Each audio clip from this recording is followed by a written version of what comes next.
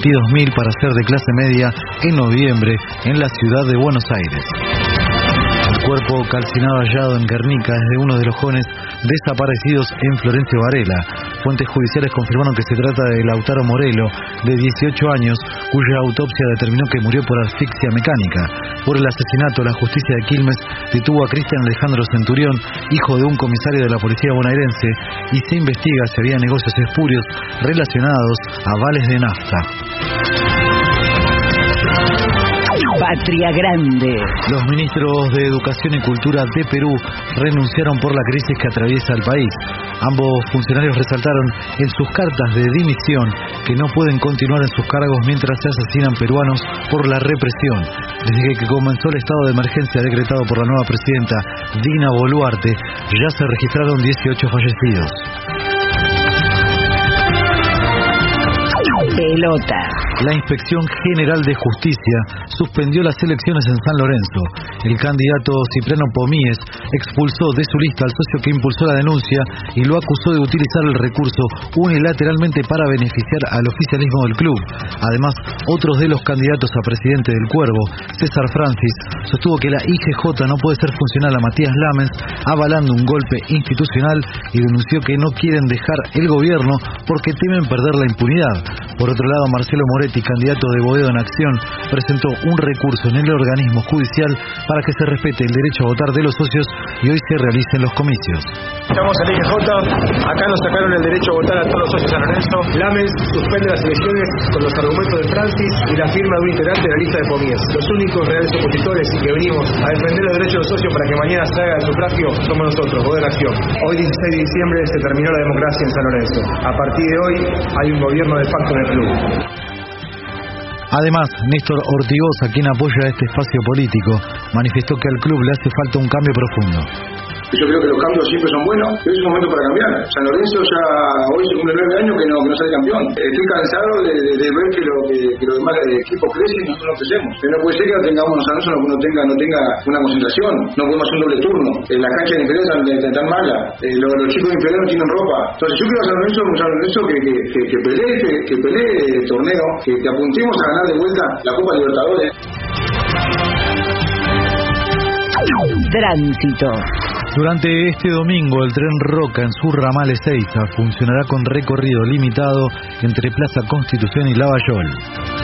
Para hoy se anuncia cielo parcialmente nublado, la mínima 18 y la máxima 28 grados.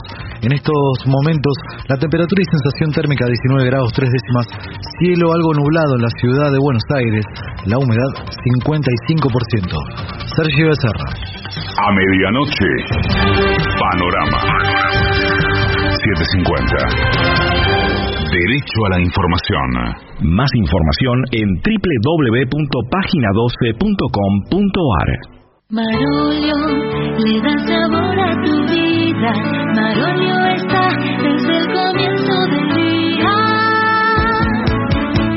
Mate y café, harina y palmitos, yerba, mermeladas, cacao picadillo, pasta y calla, arroz y arvejas, sardinas y atún, choclo y lentejas. Marolio le da sabor a tu vida. Marolio está desde el comienzo del día.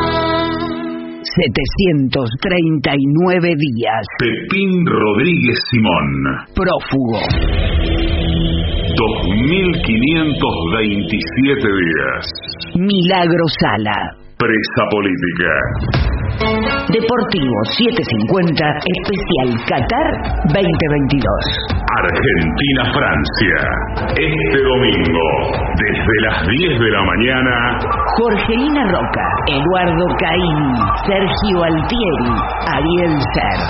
La final. Lo vivís en AM 750.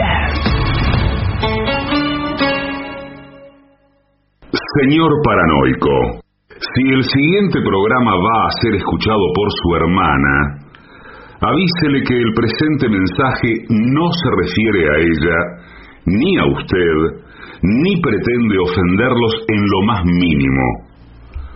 Ustedes no saben con quién se están metiendo. AM750 amenaza. La venganza será terrible.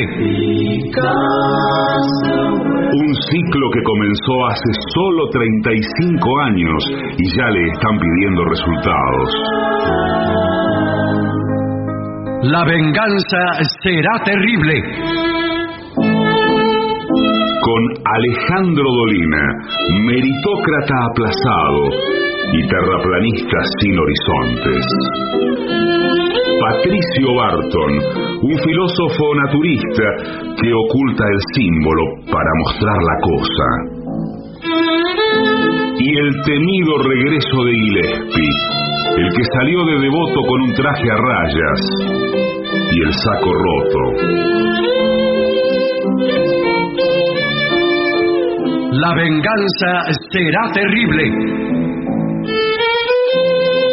Canciones por el trío sin nombre: Ale Dolina, Martín Dolina y Manuel Moreira. Producción: Maica Iglesias, Eugenia Gorostiza y Lucas Barrantes. Pesquisas literarias: Nicolás Tolcachier. Sonido: Miguel Vincent. La venganza será terrible. Una pléyade de intelectuales, valientes en la provocación, cautos en la controversia y fugitivos en la gresca. Y ya llegan, con la astucia del Tero, gritando en Palermo y poniendo los huevos en la boca, nuestros intérpretes.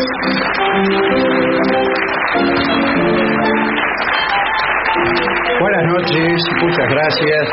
Aquí estamos en el coqueto teatro Pepe Soriano de Benavides, con mucha gente amiga. Voy a presentar a mis compañeros. Bueno. Señor Patricio Barton. Hola amigo, buenas noches. Es por acá.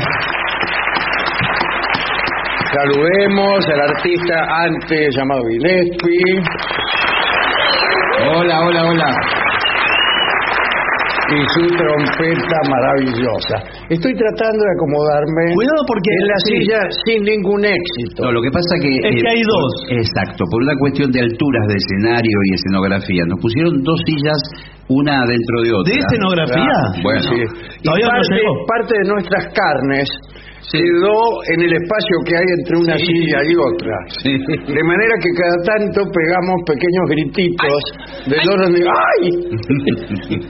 Lo cual significa que hemos quedado atrapados por nuestra propia cabalgadura. Bien. Porque vio que están las sillas apilables que se compran así. Las de jardín, esas blancas de plástico. Sí. Ahora que vienen las fiestas.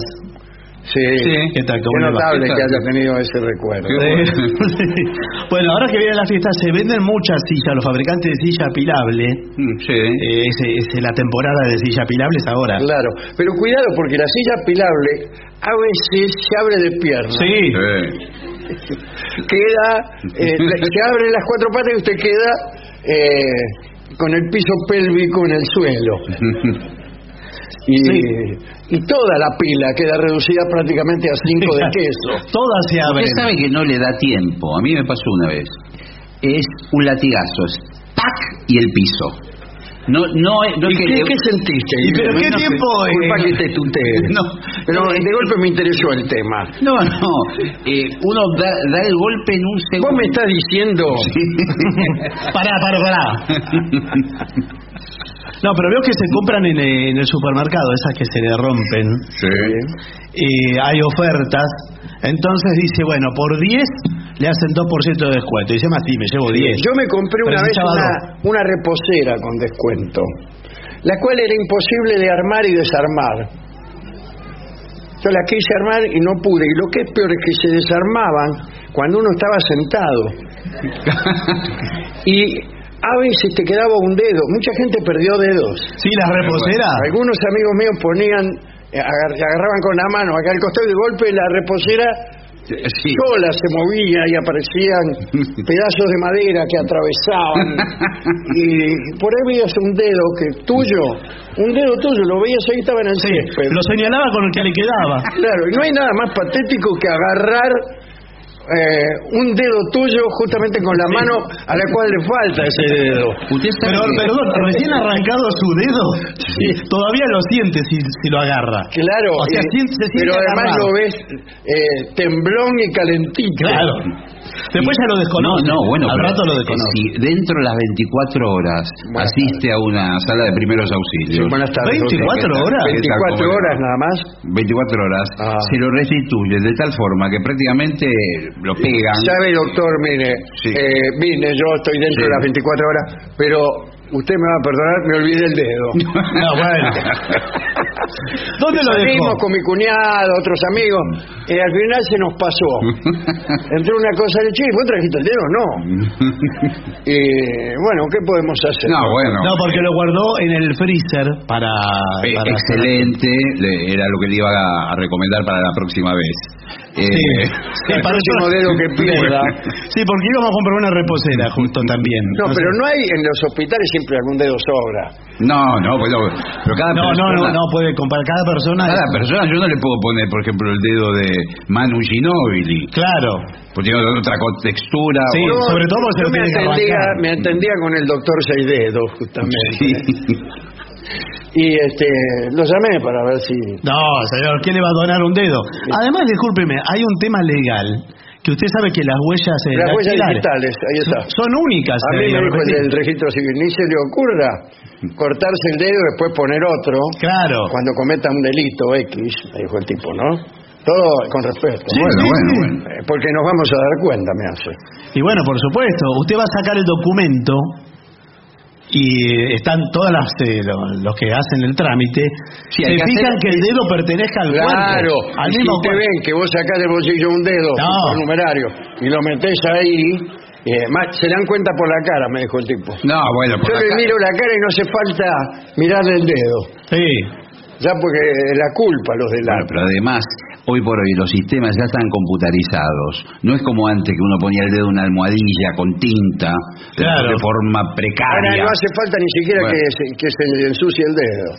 No, pero cuidado, porque cuando a usted le escanean el suyo, la tipa que está, o el tipo que está tomando los datos, no está mirando dónde pone el dedo, está mirando la pantalla, saca la computadora, no lo mira usted. Y ahí es donde el ahí usted saca el otro dedo. Saca incluso, porque están vendiendo dedos Yamaha. Japoneses. Sí. Qué bien. Son unos dedos que sirven para preservar. Los pianistas, cuando escriben a máquina, usan otros dedos, no los propios. Para no gastarlos. Claro. No es un técnico. Sí. No, mucha gente pensó que nos estaban atacando. Entre ellos yo. Está paranoico. ¿Quién querría atacarlo? No sé. No me lo imagino. Claro. Pero después de todo, el mundo es un lugar donde todo el mundo te ataca. ¿Ustedes lo atacan por la calle? Porque a mí sí. No. Yo veo no personalmente. Una actitud de ataque constante. Sí, pero en tanto ser humano, pero no como... No, viene un motociclista y pasa por su lado y le hace un comentario en voz alta. Pero ¿de qué estilo? ¿De qué estilo? Yo ya te pasé por la derecha y no me viste, y así. El motociclista tiene en este tiempo se ha arrogado el carácter de mentor ideológico de la sociedad y maneja impartiendo teoría. Bueno, va editorializando. Mientras va haciendo veces, imparte filosofía. ¿Y usted dialoga con ellos? No. Porque creo que le gritan. Olvide, estamos hablando de los dedos, pero no es eso lo que queremos. No. Hay varias cosas que tenemos que informar antes de empezar con el corpus. Para que nos pongamos de acuerdo. La primera es que esta es la última presentación que hacemos de este año con público. Es aquí. ¿Por qué? Porque no va a venir más público después. La semana que viene. Aplauden porque no va a venir más público. Es una maravilla. La semana que viene habrá programas, pero serán en estudio y a puertas cerradas. Las personas que intenten entrar serán expulsadas brutalmente. Claro, no, porque podríamos hacer un show VIP selecto para muy poca gente, con cena. ¡Qué lindo! Con cena incluida. O sea, nosotros cenamos. No, el público cena para 5 personas. Barton es muy nuevo, pero yo presencié actuaciones de La venganza será terrible en un teatro que tenía mesas y que la gente comía y tomaba cerveza. Bueno, en Madrid. En la localidad de La Plata. Oh, cierto. Un teatro, no feo teatro, ¿eh? No. Un lugar interesante, muy interesante. No feo, es un piropo. No, es bastante lindo, quiero decir. Tenue. No, pero tenía lugares donde había unos palcos donde no se cenaba, una especie de platea, y otros lugares donde sí morfaban. Comían y tomaban cerveza. Incluso se emborrachaban. Bueno, todo esto ya viene en el terreno de la anécdota. En Madrid también es así, los programas en la galería. En Madrid comían unos sándwiches de media luna, los peores del universo. No, esos éramos nosotros. La gente no. Bueno, ¿por qué hablamos de esto? No bueno, porque hoy es la última presentación del público a partir de ahora a puertas cerradas. Sí, señor. Bueno, ahora sí vamos, si usted quiere, al primer tema conceptual, amigos, que es tips para la vestimenta de una primera cita. La vestimenta de una primera cita. Ya hablamos de que hay que estar vestido, ¿verdad? Claro. O sea, es el primer acá paso. dice, bien, por fin lo has conseguido. Tras meses de incertidumbre y tonteos, de comeduras de tarro. Qué lindo es. Y noches en vela, es español. Sí. Pero voy a incorporar comedura de tarro. Sí. Aunque en realidad no sé lo que significa y tengo mucho miedo. Me parece que acá en la Argentina cualquier cosa en donde intervenga un tarro. Sí, es cierto, puede ser. Es un poco enojosa, ¿no? Bueno, él te ha invitado a salir. Quiere decir que esto está dirigido a la mujer. Bueno. ¿Cómo ha de vestirse una dama cuando un señor le invita a salir por primera vez? Miras y remiras el armario, no encuentras nada, bla. Estupidez, ¿no? ¿Se compra algo o usa lo que tiene? Yo creo que usa lo que tiene. Bueno. Salvo que el tipo sea... No, y además, ¿qué mejor prueba que ir totalmente como un vulgar, vestido de forma vulgar? ¿Qué mejor prueba de amor? De decir, si a usted le gusta así... Hay muchas mejores pruebas de amor. Bueno. Se me ocurren mínimo 100. Para mí que venga la tipa hecha una crota no es ninguna prueba de amor. Debe haber prueba de amor para es empezar. que me toque el timbre a las 4 de la mañana y se desvista. Bueno, o sea, viene con la camiseta de Platense. Bueno, pero digo... ¿Qué prueba de amor? Si le gusta así, le gusta de todas maneras. Eso está muy bien. Claro, ser uno lo peor que pueda... Claro. Para después calcular. Bueno, si le gustó de esta manera, que le gustó, de verdad. Prueba que nunca hice yo. Por temor a los resultados. Sí. Bien. Tampoco hice la prueba sé tú mismo. Sí, eso siempre. Cuando vas a una primera cita y quieres gustarle, sé tú mismo, vamos. Bueno. Todos sabemos que cuando uno trata de enamorar, lo primero que hace es no ser uno mismo. No, pero... El primer consejo que le daría a un joven argentino que quiere enamorar a alguien. Pero sé tú mismo disimule lo estúpido que es. Sí, eso puede disimularlo, pero pone lo mejor. ¿Qué es lo mejor de usted? Mi capacidad para hacer que se tarde en comprender que soy un imbécil. Bueno, es un mérito. Claro que es un mérito. Bueno... Vestirse en la primera cita constituye un sutil arte, cuyo secreto reside en encontrar el equilibrio perfecto. Es decir, póngase un vestido equilibrado. No se refiere a eso. En lo que no pese 3 kilos de un lado, nada del otro. Se refiere, yo creo, al equilibrio entre elegancia, sensualidad. Sí. sin bandearse muy de un lado ni del otro. Bueno, pero aquí vamos, me dice lo que digo yo. Bueno, la persona que viene caminando y se va ladeando toda con andar acompasado, no sé si me gusta tanto. Bueno, no, es que no, me imagino que el vestido es simétrico. Hay vestidos asimétricos también, claro, de alta costura, sí. Sí, claro. Hemos de cuidar todos los detalles para no desperdiciar la oportunidad de conquistar a ese macizo. Ese macizo de... Qué lindo, un macizo. De granito. No olvidemos que la primera impresión es para muchos la única. Sí, bueno, si le va mal, sí es la única. No, es la más importante, dice. Los primeros 30 segundos, dice. Por eso también hay que contemplar más adelante en el informe, seguramente está... bueno. Y el tema del perfume. 30 segundos, pero entonces usted los primeros 30 segundos llega con una máscara de Brad Pitt y a los 30 segundos se la saca y ya está. Claro. Lo que importa son los 30. Tienes que tener en claro el lugar al que vas a sacudir. Acudir.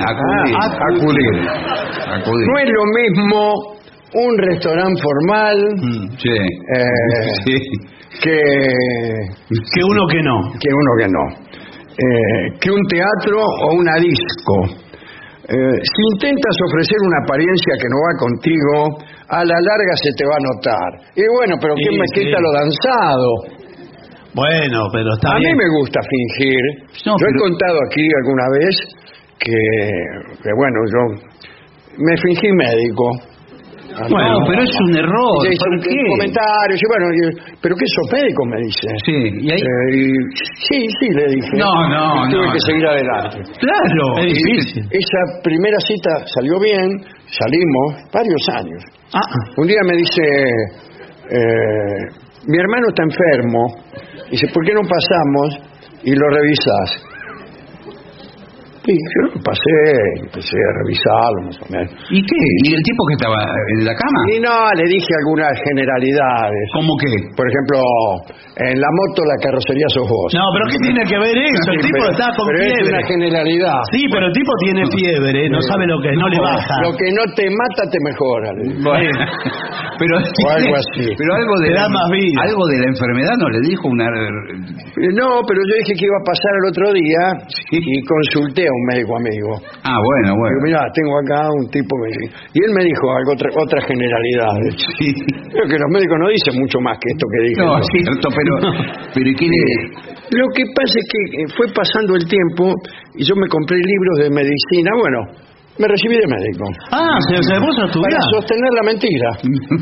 Bueno, lo felicito. Casi todo lo que hago, casi todos los pocos logros que tengo en la vida son para sostener mentiras. Bueno, no está mal. Compro casas, hago donaciones, viajo. Bien. Iba a decir otras cosas todavía más cínicas. En todo caso, tienes que tener en cuenta la personalidad del chico. ¿Qué? ¿Va a salir con un chico? No, salen con hombres. Es una forma de decir del pretendiente. Sí, claro. Si apareces disfrazada de mujer fatal y resulta que él es tímido, es muy probable que lo cohibas y lo resulte demasiado provocativa. Claro. Conmigo no hay problema. Bueno, sí, bueno. Está hablando, esto es en general. Si trata de provocarme, provóqueme todo lo que quiera. Aquí te dice, te diría que seas tú misma. ¿Yo? Si a tu galán no le gustas tal y como eres, lo mejor es no seguir adelante con él. ¿Qué le dije yo? La primera cita y ya me está diciendo que no siga adelante con él. Pero no vas a ver cómo esto, no vas a ver todo la primera cita. No, ni nunca. Bueno, todo no. Hay gente que son matrimonios que hace 30 años que están en la primera cita. Sí. Macaneo soy porque yo soy una persona que... yo cuando digo te quiero, porque te quiero. Pero si no me decís nunca. No, por eso... Bueno, determina tu posición. Creo que me salté el bar. No, es parte de la... ¿Qué quieres parecer? ¿Sexy? ¿Lanzada? Sí. ¿Qué tal? No es a usted. Tímida, amigable, simpática, accesible. Sí. Bueno, ¿puedo elegir? Elija. No, ojo, a mí no me gusta el accesible. Perdón, ¿usted quién es? A mí me gusta accesible. A mí no me gusta accesible. Yo soy psicólogo. Bueno, yo me quedo con la psicólogo? accesible. Y usted agarra la otra. Escúcheme, soy psicólogo, sí, pero no de la rama que se estudia habitualmente en Buenos Aires. ¿De qué rama? ¿Cuál es cuál? Psicólogo alternativo. Usted es alternativo. Sí. Muy ecológico. Pero sigue, o sea, es un discípulo de Freud que se fue. No, justamente no. Digamos, no calificó. No llegó a Freud. No lo aceptamos a Freud. Pero lo han leído, primero lo tienen que refutar. Lo mínimo indispensable, 1 o 2 capítulos. Bueno, pero es raro porque se habla de psicoanálisis, psicología y todo esto. Estamos en contra del psicoanálisis. Pero estamos hablando de vestimenta. Tiene razón, avance. Bien, los colores dicen mucho. El negro es elegante. Sí. No usted.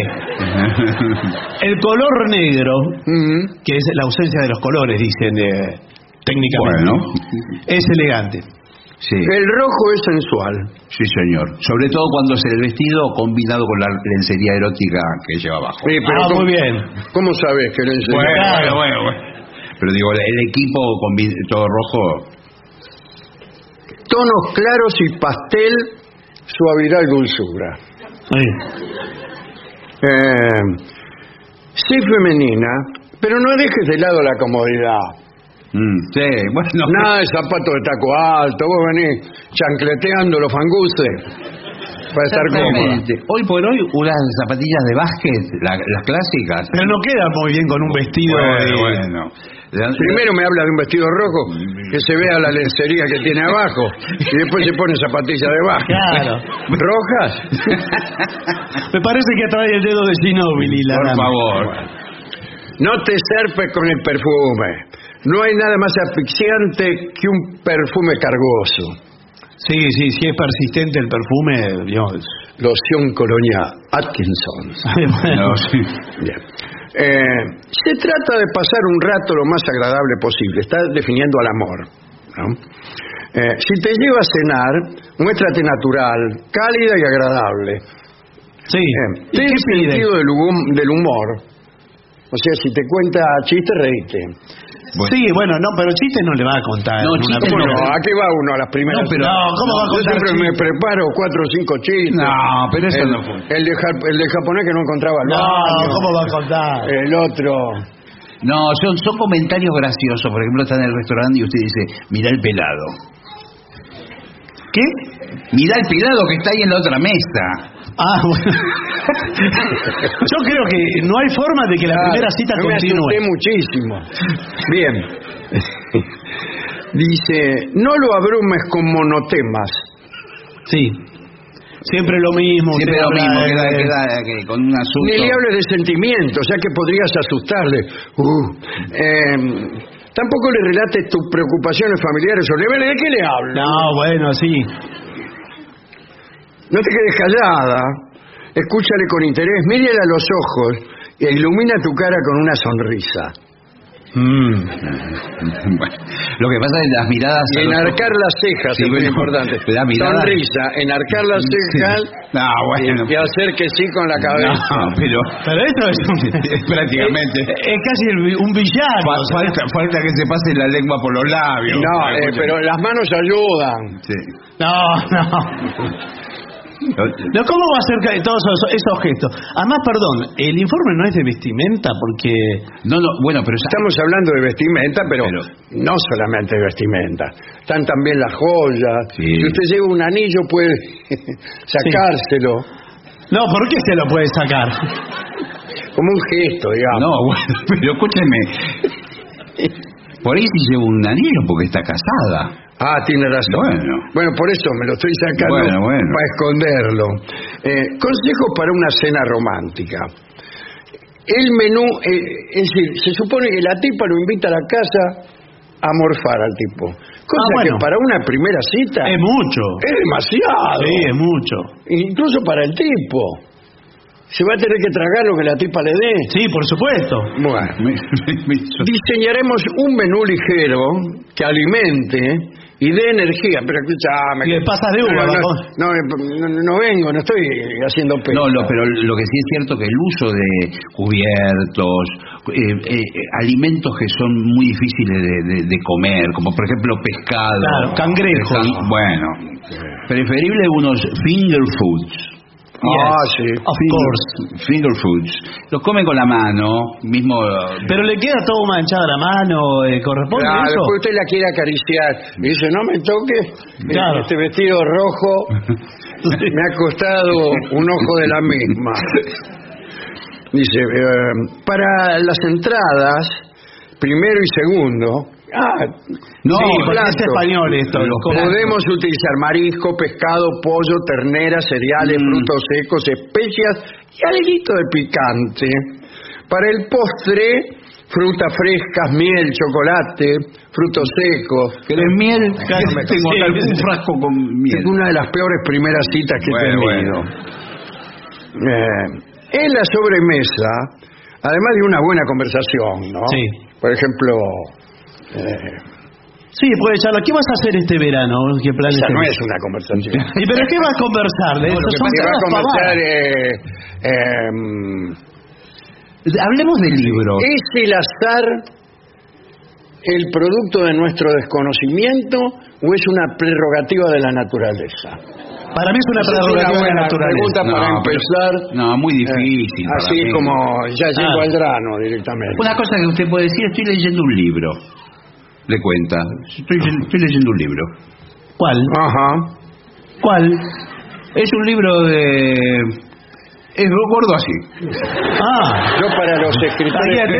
no me acuerdo qué escritor es este, pero tengo mala memoria para los escritores y para los títulos también. Así que no sé qué estoy leyendo. Bueno, pero... Con decirte que todas las noches revuelvo a ver se me pierde. Claro, no sigo. A veces estoy leyendo un libro y después agarro otro porque no me acuerdo del libro que estaba leyendo. Sí, pero claro, no se puede avanzar. Una novela no la puede leer. No, nunca leí. Bien, en la sobremesa, una buena conversación. Evitaremos alguna infusión digestiva. Buenas tardes. Sí, buenas tardes. ¿Vos? Una infusión digestiva. Sí. Acá para la señorita. Pero, ¿qué quiere? ¿Cola de caballo? No, cola de león. La señorita es mi novia, así que andate con cuidado. Sí, yo soy el mozo. No, digo, porque si quiere algo para bajar... Yo lo que le había dicho, porque comimos tan copiosamente. Sí, que tenemos que... Para bajar la miel, tiene que... Sí. Le dije manzanilla. Dice, menta, té de jazmín... Bueno. Pero que no sean relajantes. Una noche romántica no está pensada para dormir. No, claro.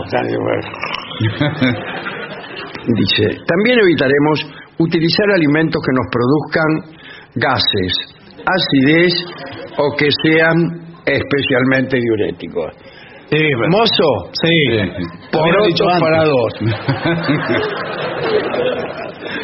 No beberemos demasiado alcohol, claro, ya que aturde, marea y adormece. Exacto, un poco de alcohol puede estar bien, pero si se pasa de esa línea y se emborrachan, bueno, cualquier cosa. Claro. Cuidaremos el ambiente, porque la tipa es la que está en estamos en la casa. Sí. La decoración del comedor. Está bien. Bueno. Luces tenues, quemador de aceite. Claro, para aromatizar. En los talleres mecánicos lo con aceite ricoltores. No, que quema, para las empanadas. Una sartén pone. No, hay aromatizadores. Exacto, son aceites esenciales. Tienen aromas como si fuera... Claro, con fragancias suaves. Claro. Canela, vainilla, jazmín. Sí. Bueno, hay fragancias, y digámoslo de una vez, afrodisíacas. Sí. No funcionó. La fragancia afrodisíaca. A ver, mozo, tráigame una fragancia afrodisíaca. El mozo no te trae. No, el mozo no. Usted lo tiene ahí en la casa. Fragancia afrodisíaca que se hace, por ejemplo, con una mezcla de cúrcuma. ¿De qué? Cúrcuma, sí, señor. ¿Qué tal, cúrcuma? Me encantado estar en tu casa, Cúrcuma se llama. Cúrcuma, sí, es un condimento de origen. Es muy saludable. La cúrcuma es muy saludable. Después, silenciar todos los teléfonos de la casa. Sí. Tanto fijos como móviles. Exacto, todos. O sea, si pasa cualquier cosa, Y bueno, no, son un... te vas a enterar al otro día por los diarios. Y bueno, sí. Para los que tengan niños, adolescentes, familiares o amigos conviviendo en casa, que no, y andás todavía teniendo citas con No, tipos. ¿cómo recibís eso? Bueno, pero escúcheme, pero por ahí ella vive con el tío que tiene 92 años. Sí. Él lo va a echar al pobre hombre a la calle porque tiene una cita. Sí. Lo mismo si tiene marido, dice aquí. No, bueno. Tiene marido, Claro.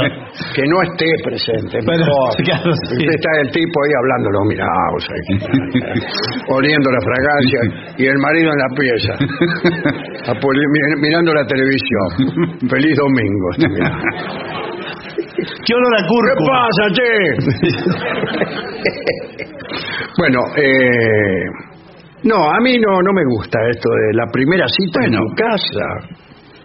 Lo que pasa es que si ella lo invita a su casa en la primera cita, la mitad del camino está recorrido ya, muchachos. Claro. ¿Hacia dónde? ¿La mitad del camino hacia dónde? Mitad del camino tiene dos direcciones. Bueno, pero quiere decir, punto 1, que está interesada. Punto 2, tienen una casa. Sí. Bueno, ¿sabe qué? Eso es lo primero que yo diría. Bueno. Al llegar me siento, bueno, Sí.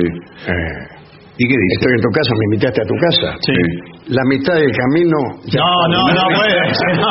No perdamos tiempo en recorrerla otra vez. Pero ahí es. Vamos, de la mitad del camino para adelante. ¿Me entendés? Cúrcuma. No, pero... A mí me parece que... a mí me da desconfianza que me invite la primera... A mí todo me da desconfianza. La primera cita a la Atención, casa. porque hay casos de viuda negra. Bueno. Esto no lo vi en los diarios. Bueno. Que lo invita a comer la viuda negra, lo droga, usted queda drogado y le roba todo el departamento. Sí, pero tiene ella el departamento. Estamos, claro. ¿Qué le roba? ¿Le Ese tira? es un error por parte de ella. Bueno, sí. Pero nosotros estamos filmando una película con Campanella que se llama, por ejemplo, Viuda Negra. Ah, qué bien. Fíjese si no está en Y Argentina. es la historia también de una primera cita. Claro. Y al tipo al final Lo droga. no, ni siquiera están los hermanos De ella. que aparecen, claro, en un momento determinado cuando el tipo ya está quizá drogado, quizá emborrachado y Medio regalado. medio Ahí regalado, entran los hermanos. y ahí somos los hermanos, dice, aparecen unos tipos de adentro. Pero y lo dicen. Sí, lo dice. No está Somos bien. todos chorros, acá y te vamos a afanar. Bueno. Dame toda la plata que tenga. Al tipo. Al tipo, y el tipo agarra, saca 600 pesos. Sí. Pero sí. Y los hermanos la miran a la tipa, pero ¿qué clase de tipo estás trayendo acá a esta casa? Le dice. Pero no va a andar con la plata encima el tipo. Eso es lo que dice el tipo. Y sí, ¿cuánta Claro, a plata? medio de mayor, que ande con todo el dinero encima. Tengo muchas propiedades, ese tipo, y cae redondo. Y ahí termina la Me película. encanta. Pero qué raro Qué que buena- termine ahí. Qué lindo Se acabó el presupuesto. Y bueno, pero tendría que Qué haber buena pensado. película. La verdad que lindo argumento. Sí. Viuda negra. La viuda negra. Bueno, no voy a ir. ¿No va a ir a la primera cita? Es mejor ir a otra parte. Pero El tipo tiene que pensar que una primera cita debe tener, antes que nada, la posibilidad de rajar sin mayor problema. De un departamento no lo puede hacer. Y de un departamento no lo pones. no. La tipa está cocinando. Tuvo 6 horas cocinando, está toda transpirada. Viene de la cocina, ahí trajinando. Y vos te vas a ir. no, tiene que bajar a abrirle después. En cambio, si no te gusta en una primera cita que estás tomando un café, pues suena el celular. Sí. ¿Cómo? Sí. ¿Qué dice? ¿Cómo dice? Que me necesitan inmediatamente. Que no puedo perder ni un segundo más. Llamado. Y lamentablemente me han llamado, soy médico, le dice usted. Bueno. ¿Sos médico? Sí. ¿Sabes que mi hermano está muy enfermo? Bueno, si querés, lo puedo revisar a ver qué tiene. ¿Podrías revisarlo? Son 2 hermanos que tengo. Ah. Actuaron en la película La Viuda Negra. Ahí hay esos 4 que están ahí, ¿quiénes son? Bueno, extraordinario informe este, ¿eh? Sí. Dedicado a las damas. Generalmente, cuando hacemos informes sobre primeras citas, está dedicado a los hombres. Sí, es verdad. ¿Por qué? Porque primero por el patriarcalismo propio de los informes que recibimos de las redes. Sí. Pero también porque el hombre tiene mucho más problemas en la primera cita y más dudas que la mujer. No sé. No, pero el hombre es inseguro, no sabe, está sujeto a una serie de extravíos. Yo, por eso, cuando tengo una primera cita, en general es con una mujer. Salvo cuando es con un hombre. Bueno, está bien. Pero los problemas deben ser los mismos, me parece, ¿eh? Bueno, más o menos. ¿Usted quién es? Yo soy el psicólogo del señor, pero yo soy psicoanalista de verdad, no como él que es de alta. No, ¿qué tiene que ver una cosa? Yo he tenido primeras citas equivocadas. ¿Qué fue otro lugar? Antes, en un tiempo, se hacían todas las citas en la esquina del Trujollero Relojero, frente al Obelisco. Frente al Obelisco. En el McDonald's ahora. Y ahí, claro, bueno, hay menos citas. Pero en aquel tiempo sí, había. Usted llegaba y había como tipos y tipos, 10, 15 que estaban esperando a una cita ciega. Y usted llegaba y por ahí alguna respondía a la descripción que le había hecho. Claro, porque no había fotos, no había fotos, redes sociales. Claro, nada. Y sí, debe ser esta. Y él le ponía una sonrisa estúpida. Sí.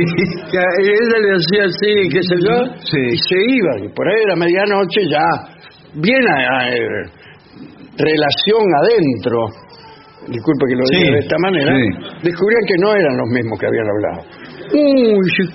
Y el tipo que me citó realmente, decía la tipa, ¿qué estará haciendo? ¿Por qué no volvemos? No. Y porque yo le dije, también debe haber una mujer que me está esperando a mí. Sí. Y no hay peor cosa para una pareja que los dos miembros de la misma estén pensando que hay otra persona que los está esperando a ellos. Y sí. Y entonces volvimos. ¿Pero por qué? ¿Por qué no siguió adelante con esa? Pues la gente es así. Bueno.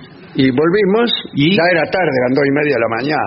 Pero ya, ¿quién va a no estar había esperando? casi nadie en el Trujollero, salvo en una punta había un tipo que estaba así. Uy. Y después una mina dormida contra un buzón.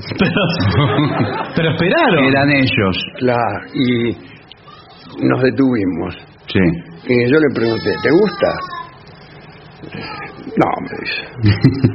Le digo, a mí tampoco. Y bueno, nos casamos. Bueno, entonces lo felicito. Bien, pero eso fue una buena primera. Pero teníamos que ir a comprobar que no había nadie mejor para nosotros. Claro. No, nadie mejor no, esos dos. O sea. No, nosotros a partir de ahí descubrimos que no había nadie mejor para nosotros. Si no nos engañamos de alguna manera, no te podés enamorar. No, bueno, eso es verdad. Bueno, y así esa es la historia, doctor, que le quería contar. Bueno, muy bien, muy linda historia entonces. Sí. Ahora, historia. explíqueme por qué me despierto a los gritos todas las noches. No por esto, seguramente. No. Quizá por alguna otra cosa. Bien. Mire, a la gente le gustan las historias de una mujer que ha tenido muchos novios, de un hombre que ha tenido muchas novias. Y hoy la parte conceptual del programa, lo que algunos dicen que es una charla histórica, mitológica o filosófica, se refiere precisamente a eso. Así que, si usted me permite, voy a pasar a otro sector del programa. Pase nomás. Voy a hacer una pequeña introducción musical.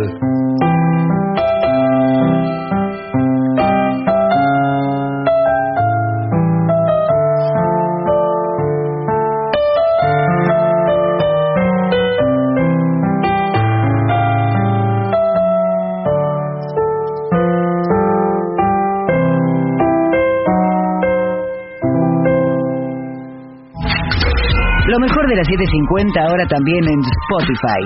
Las 7.50 en versión podcast, para que la escuches cuando quieras.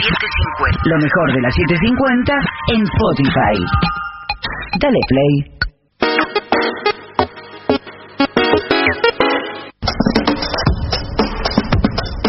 AM750.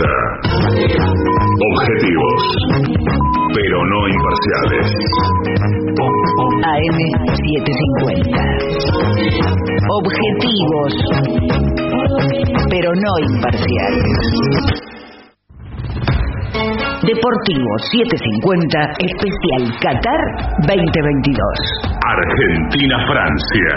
Este domingo, desde las 10 de la mañana. Jorgelina Roca, Eduardo Caín, Sergio Altieri, Ariel Ser. La final. Lo vivís en AM750. Presenta Maxi Consumo, el supermercado mayorista donde siempre ahorrás algo más.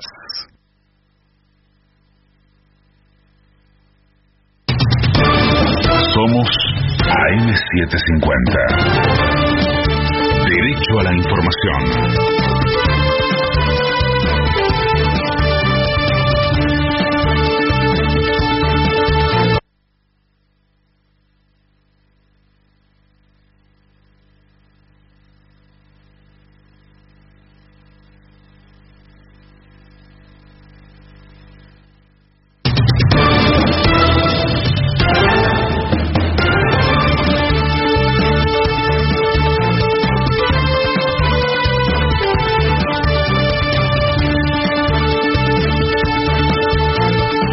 Hora 0:53 minutos, la temperatura en Buenos Aires es de 19 grados 2 décimas, el cielo está ligeramente nublado, humedad 58%. La Corte Suprema anunció que le tomará juramento el próximo miércoles a los diputados elegidos para el Consejo de la Magistratura.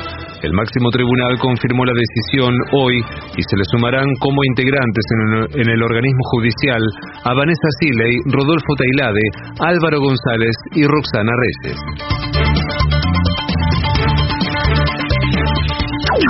Santa Fe. El barbijo vuelve a ser obligatorio en los centros de salud de Rosario.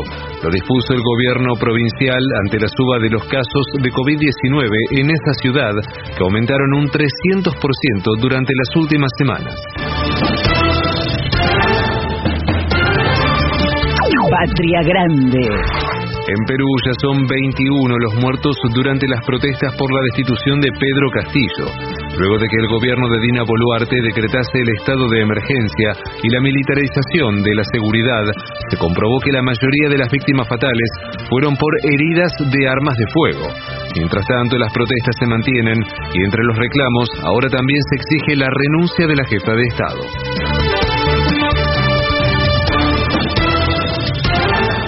Qatar 2022.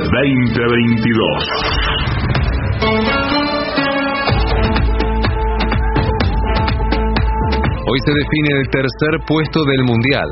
Desde las 12 del mediodía de nuestro país, Croacia se enfrentará a Marruecos. Por su parte, la Argentina y Francia tendrán sus últimos entrenamientos de cara a la final de mañana.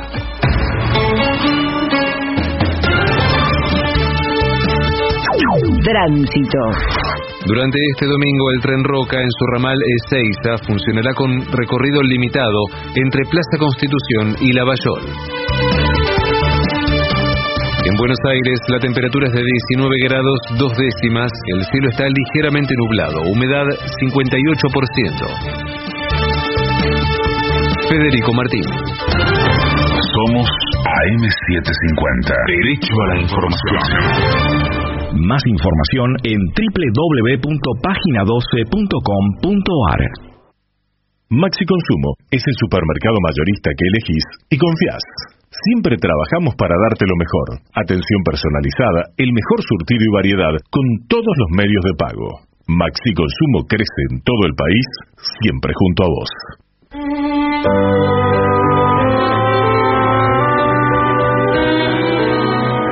Amantes de Zeus. ¿De Zeus? De Zeus, el príncipe de los dioses griegos. tuvo muchísimas amantes. Y a alguien se le ocurrió,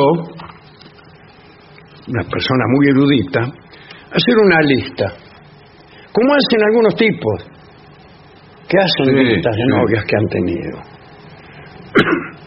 Y aquí están, no todas, porque si no estaríamos toda la noche, pero algunas, las más renombradas amantes de Zeus, que se dividen en diosas, en mortales ¿en qué? Y hombres. Bueno, mire. Amantes diosas. La primera que se menciona en esta lista es una titánide. Los titánides eran una raza de gigantes. Así que imagínense, ya es un problema. Zeus la perseguía porque intentaba tomarla, y esta muchacha gigantesca se tiró al mar para escapar de él. Sí. Y así se convirtió en una isla.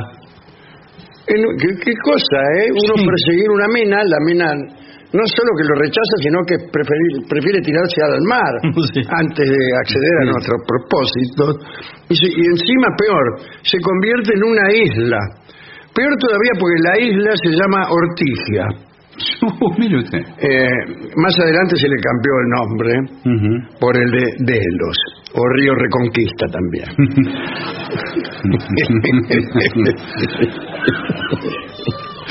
En algunas tradiciones se cuenta que esta chica finalmente se convirtió en codorniz para evitar a Zeus. ¿Pero cómo le gustaba convertirse? Sí, es que era una muchacha proteica, es decir, era capaz de asumir cualquier forma, como casi todas las muchachas de aquellos tiempos. Ahora, lo curioso es que Ortigia significa, contrariamente a lo que sospechábamos, isla de las codornices. Así que cuando usted va a Grecia y oye que alguien dice Ortigia, usted enseguida piensa isla de las codornices. No es muy interesante esta amante, pero esta sí, que es Leto.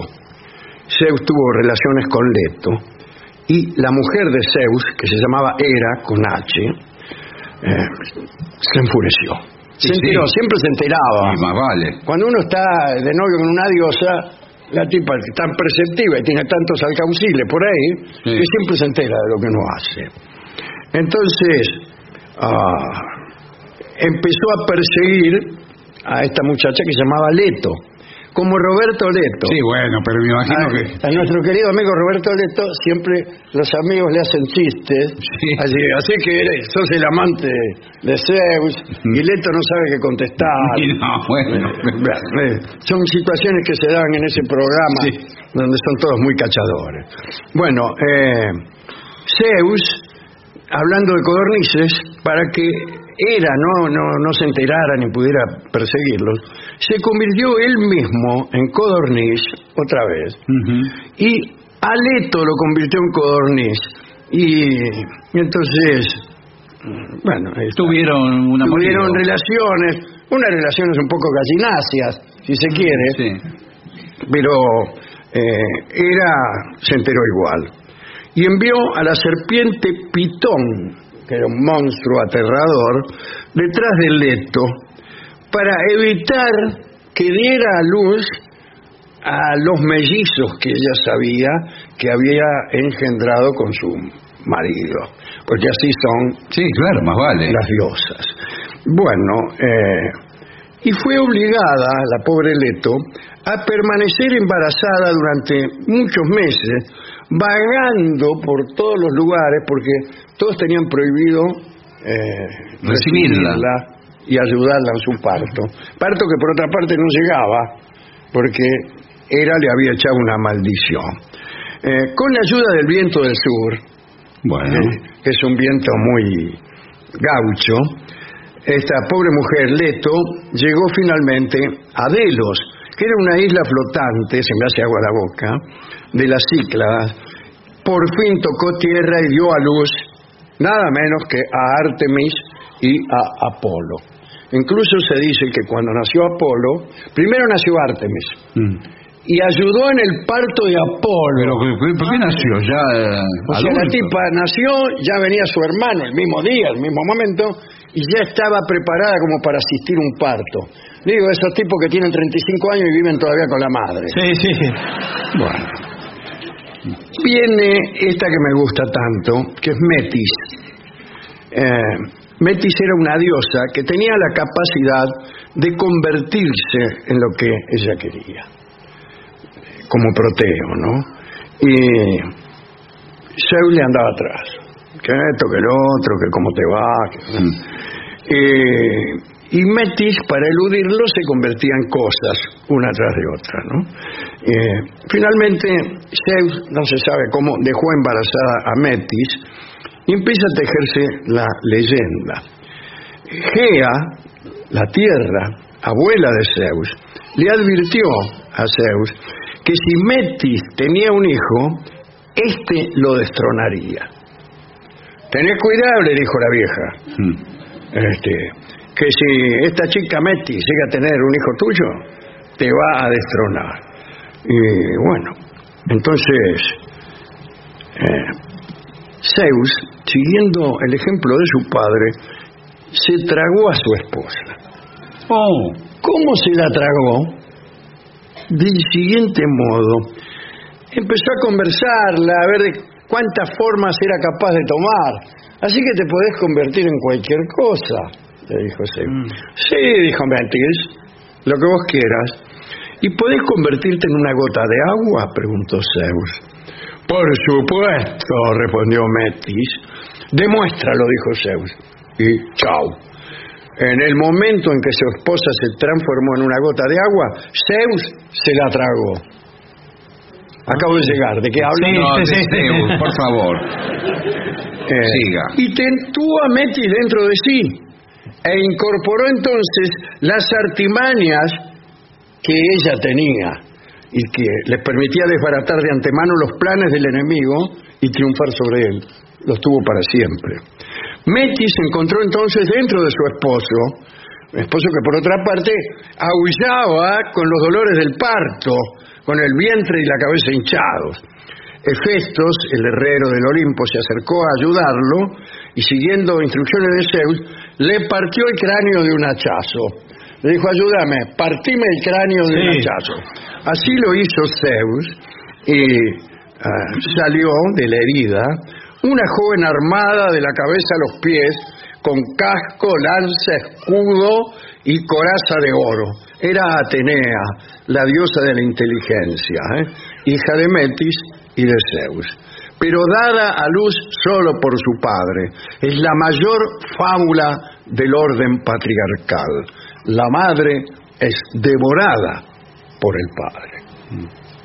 Algunos amantes mortales.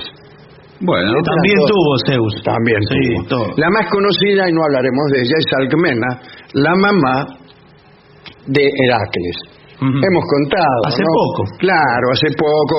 Era la mujer de Anfitrión. Y Zeus vino un día diciendo que él se disfrazó. Él siempre se disfrazaba para andar de tipas. Y dijo: soy Anfitrión, tu marido. Hablaba medio así, Anfitrión. Sí, me acuerdo. Que vengo de la guerra, dice que hace como 10 años que estoy en la guerra. Sí, me acuerdo. Dice: pasá, le dice la mujer. Y bueno, ahí... y era Zeus. Sí, ordenó al sol que no saliera por varias noches, tuvieron, qué sé yo, se fue. Como a los 15 días viene el verdadero anfitrión. Hola, dice: soy Anfitrión. Sí, te reconocí por la voz. Vuelvo de la guerra. Sí, pasá. Pero ya el daño estaba hecho y nació Heracles. Nacieron mellizos en realidad. Heracles, que era el hijo de Zeus, e Íficles, que era hijo de Anfitrión. Otra, Antíope, me gusta. Era la hija de un rey, de Nicteo, rey de Tebas. Su belleza era extraordinaria y Zeus se fijó en ella y la dejó embarazada después de disfrazarse de sátiro. ¿Ah, sí? Se disfrazó de sátiro, qué sé yo, y chau. Ahora, esta chica, Antíope, tuvo que huir de la cólera de su papá, Nicteo, que no le creyó que el que había estado con ella era el príncipe de los dioses. Claro. Blasfemia, blasfemia, gritaba el viejo. ¿Cómo me venís a decir eso? Todas dicen lo mismo. Sí. Seguro que fue uno cualquiera, qué sé yo. Y aconsejada por el mismo Zeus, la mina salió rajando, hubo una guerra, vio cómo eran los padres de aquel entonces, no es como ahora. No, formó un ejército, persiguió a la hija, todo un día bárbaro. Cambió el reino de Tebas, cambió de rey, en fin. Al final Antíope dio a luz a los dos gemelos que había tenido con Zeus, que se llamaban Ceto y Anfión. No son lindos los nombres. El mejor disfraz fue el que usó Zeus para seducir a Danae, que era la hija de Acrisio, el rey de Argos. Me parece que Acrisio, el papá de esta chica, Danae, decepcionado por no tener herederos varones, consultó al oráculo para saber si iba a cambiar. Y el oráculo le dijo que no vas a tener hijos varones. Y peor todavía, te va a asesinar el hijo de tu hija. Entonces, Acrisio, para evitar que lo asesinaran, agarró la hija y la metió en una jaula. En una celda para que no se le acercara a nadie, claro. Claro, que va a tener. Se le acerca a alguien, la embaraza, nace un hijo, me mata. ¿Qué hago? La encierro. Y Zeus se disfrazó de lluvia de oro. Para entrar por poner este disfraz, dijo, lluvia de oro. Y entró como una lluvia de oro, pasó fácilmente por las rejas de la ventana de la celda donde estaba esta chica, Danae, y la sedujo. Por supuesto, hay que entender que el disfraz era para acercarse. Una vez que íbamos al asunto, no es como dije yo antes, que si estaba de codorniz tenían un encuentro gallináceo. Volvían al aspecto anterior. Volvía al aspecto anterior de un dios, que era un hombre joven y hermoso. Eso era el asunto. Claro, claro. Muy bien. Pero poco después nació, a pesar de los cuidados que había tenido Acrisio, el papá de Danae, nació Perseo, nada menos que el héroe, Perseo. Y imagínate a Acrisio cuando vio, ¿cómo es posible? ¿Cómo ha suceso questo? Sí. Y bueno, no quiso provocar la ira de los dioses matando a este chico, pero agarró a Danae, su propia hija, y Perseo, un niño, y los tiró al mar en un cofre de madera. O sea, no los mató, pero los tiró al mar en un cofre de madera. Pero tuvo la intención, sí. Y el mar fue calmado por Poseidón, a petición de Zeus, y ambos sobrevivieron. Y alcanzaron la costa de la isla de Sérifos, donde, bueno, fueron recogidos ahí por un pescador. Pero yo sé cómo termina esta historia. Termina muy mal. Perseo se hace grande y un día participa de un torneo de lanzamiento del disco. Sí. ¿Quién estaba presente en el estadio? Acrisio, el abuelo. El abuelo Acrisio estaba mirando ahí como un gil. Y Perseo dice, voy a lanzar el disco. ¡Bah! Lanza el disco. ¿En quién se lo encaja en la cabeza? Acrisio. Se cumplió la profecía. Se cumplió la profecía. Otra amante, una chica cualquiera, Europa se llamaba. Bueno, y Zeus se transformó en un toro blanco y se mezcló con las reses que tenía el papá de la muchacha. Ella en un momento estaba Europa juntando flores con sus amigas. ¡Ay! ¿Qué sé yo? Sí. Y en eso ve venir al toro y bueno, le hizo unos cariños al toro, vio como es cuando está ahí en la playa juntando algo y viene un toro. Y Zeus aprovechó esa oportunidad y se puso a Europa en el lomo y se metió en el mar y nadó. Sí. Nadó hasta Creta Y ahí cuando llegó a Creta reveló su verdadera identidad. Debe haber sido una escena impresionante. Imagínese usted, un toro llegando a Creta después de nadar unos cuantos kilómetros, y le dice, se da vuelta así para arriba y le dice a la mina, en realidad no soy un toro, soy Zeus, el príncipe de hoy. Y ahí asume su forma. Yo, mina, te digo la verdad. Y bueno, aparece un toro y me dice, yo no soy un toro, soy Zeus, el príncipe de los dioses. Y bueno, ¿qué quiere? Dice, ya que se tomó el trabajo, me trajo nadando. No. Desde la Grecia continental hasta Creta. Ya que le habla el toro, ya es la primera sorpresa. Se hizo toro, que no debe haber sido gratuito. Venga. No, que venga, vamos a tomar un café por lo menos.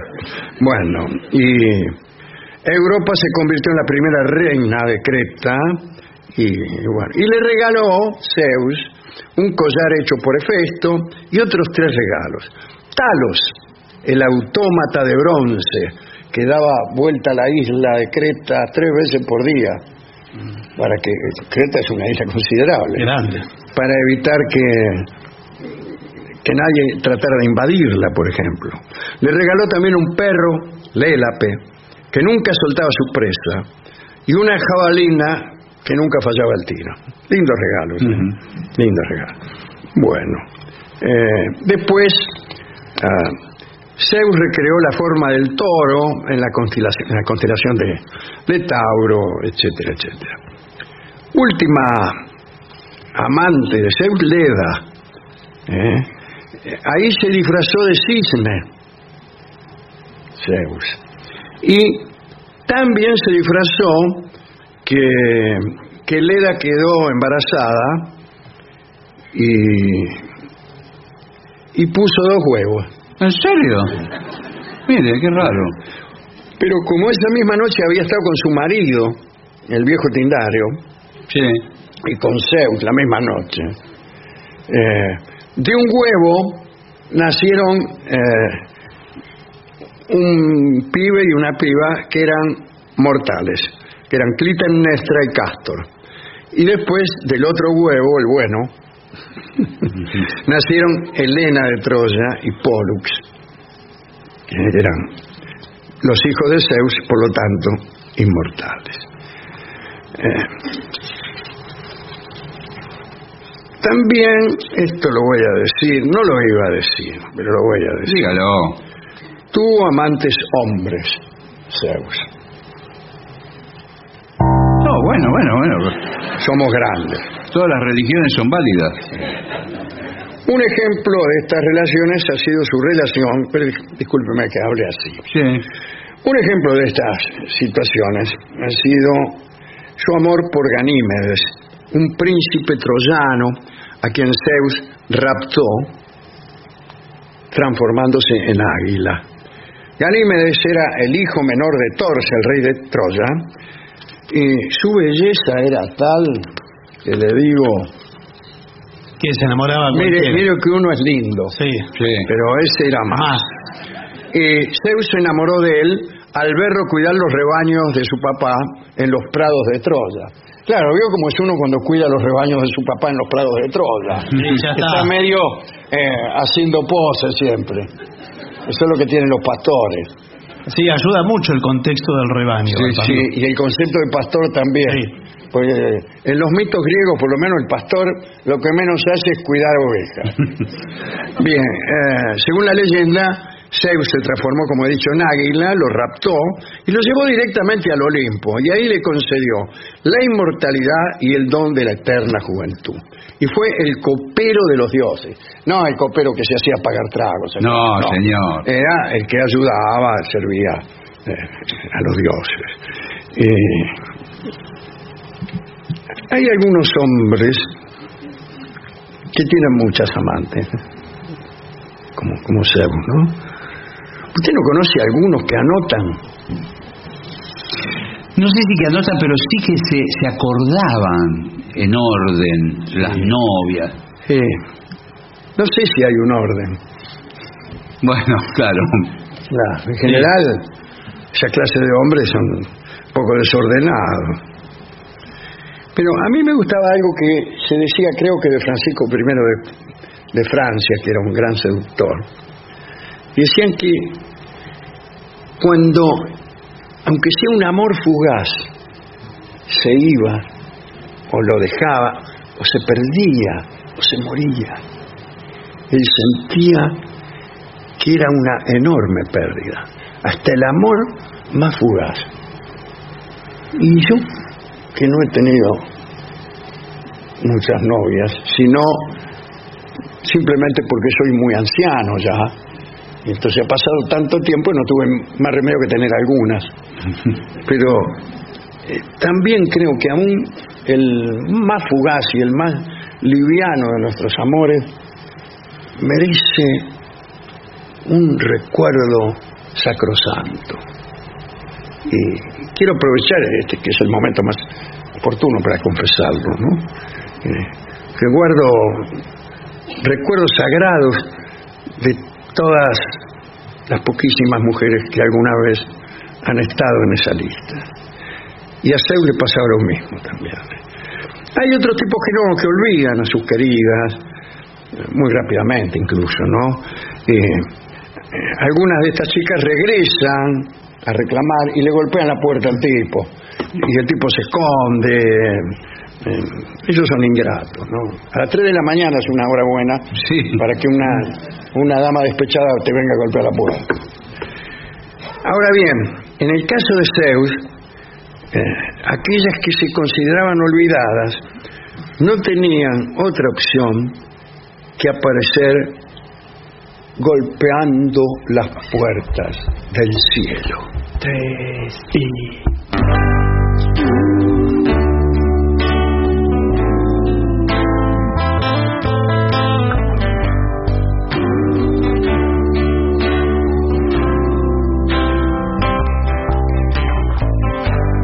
Mama, take this fight from me, 'cause I can't use it anymore. It's getting dark, too dark to see. Feels like I'm knocking on heaven's door.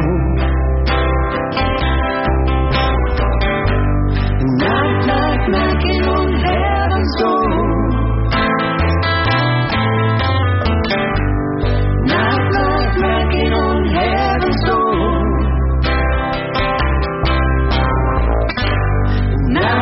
Knocking on heaven's door. Knocking on heaven's door. Mama, put my gun to the ground, 'cause I can shoot them anymore. That long white cloud is coming down. Feels like I'm knocking on heaven's door. Knocking on heaven's door. Knocking on heaven's door. Knocking on heaven's door.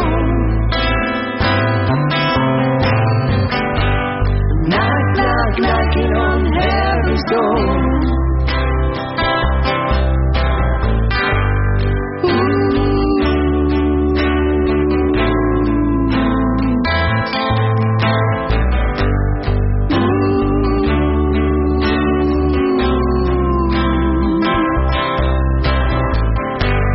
Knocking on heaven's door. Knocking on heaven's door. Knocking on heaven's door.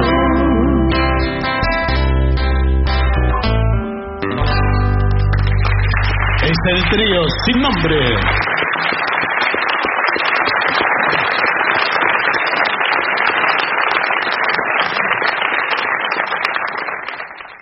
ADUNLAM, la Asociación de los Docentes de la Universidad Nacional de La Matanza. Una organización creada con un solo y claro compromiso: defender la Universidad Nacional, pública, gratuita y de calidad.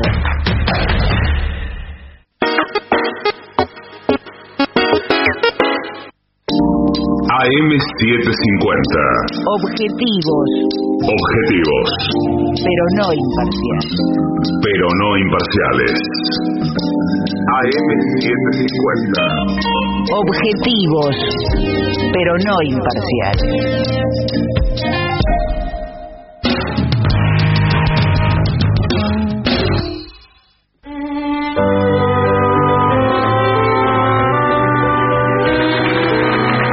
Continuamos en La Venganza Será Terrible. Estamos hoy en Benavides.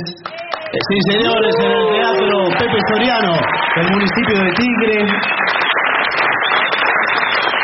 También saludamos aquí que está Iván Noble hoy, que nos vino a ver también. Grande, adelante, Iván, Gracias, Iván. Es vecino, Iván. Vive acá, para decirlo. No, se ha ido, me informan que se ha ido. Bueno. Señoras, señores, este es el mejor momento para dar comienzo al siguiente segmento. ¿Qué dijo?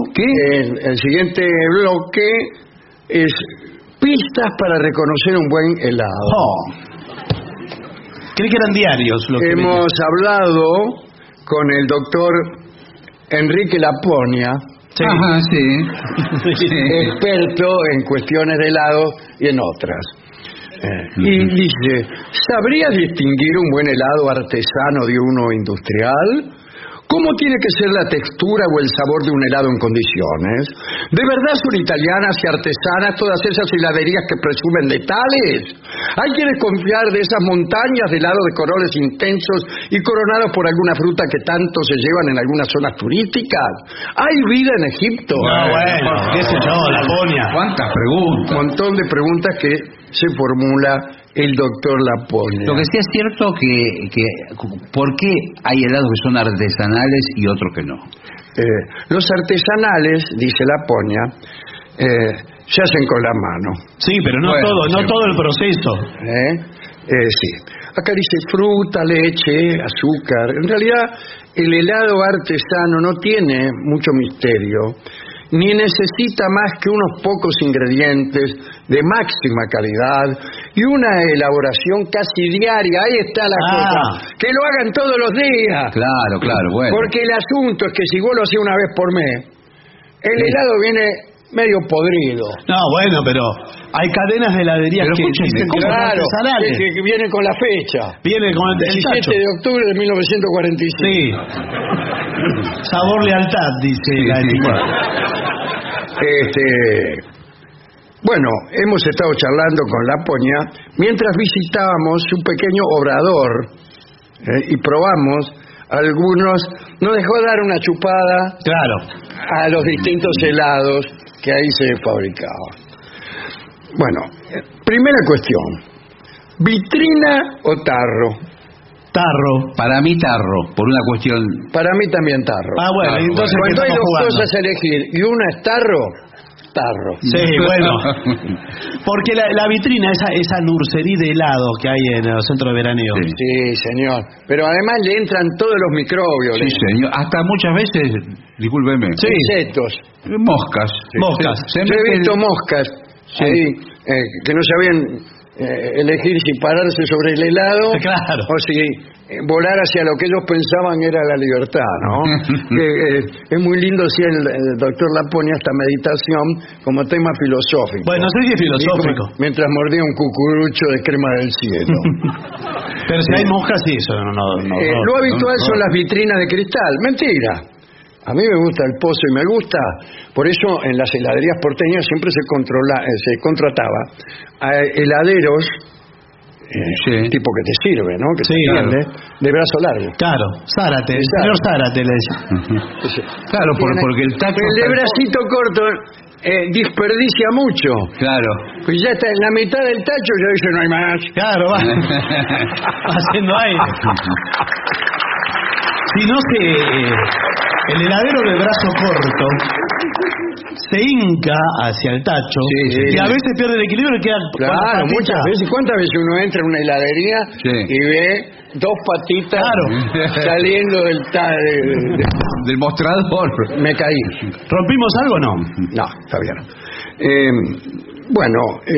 No es que el helado de vitrina sea peor que el de tarro, pero las posibilidades de que el helado sea bueno se multiplican con el tarro. Claro, pero además el tarro está refrigerado, todo ahí, tiene tapas la heladera.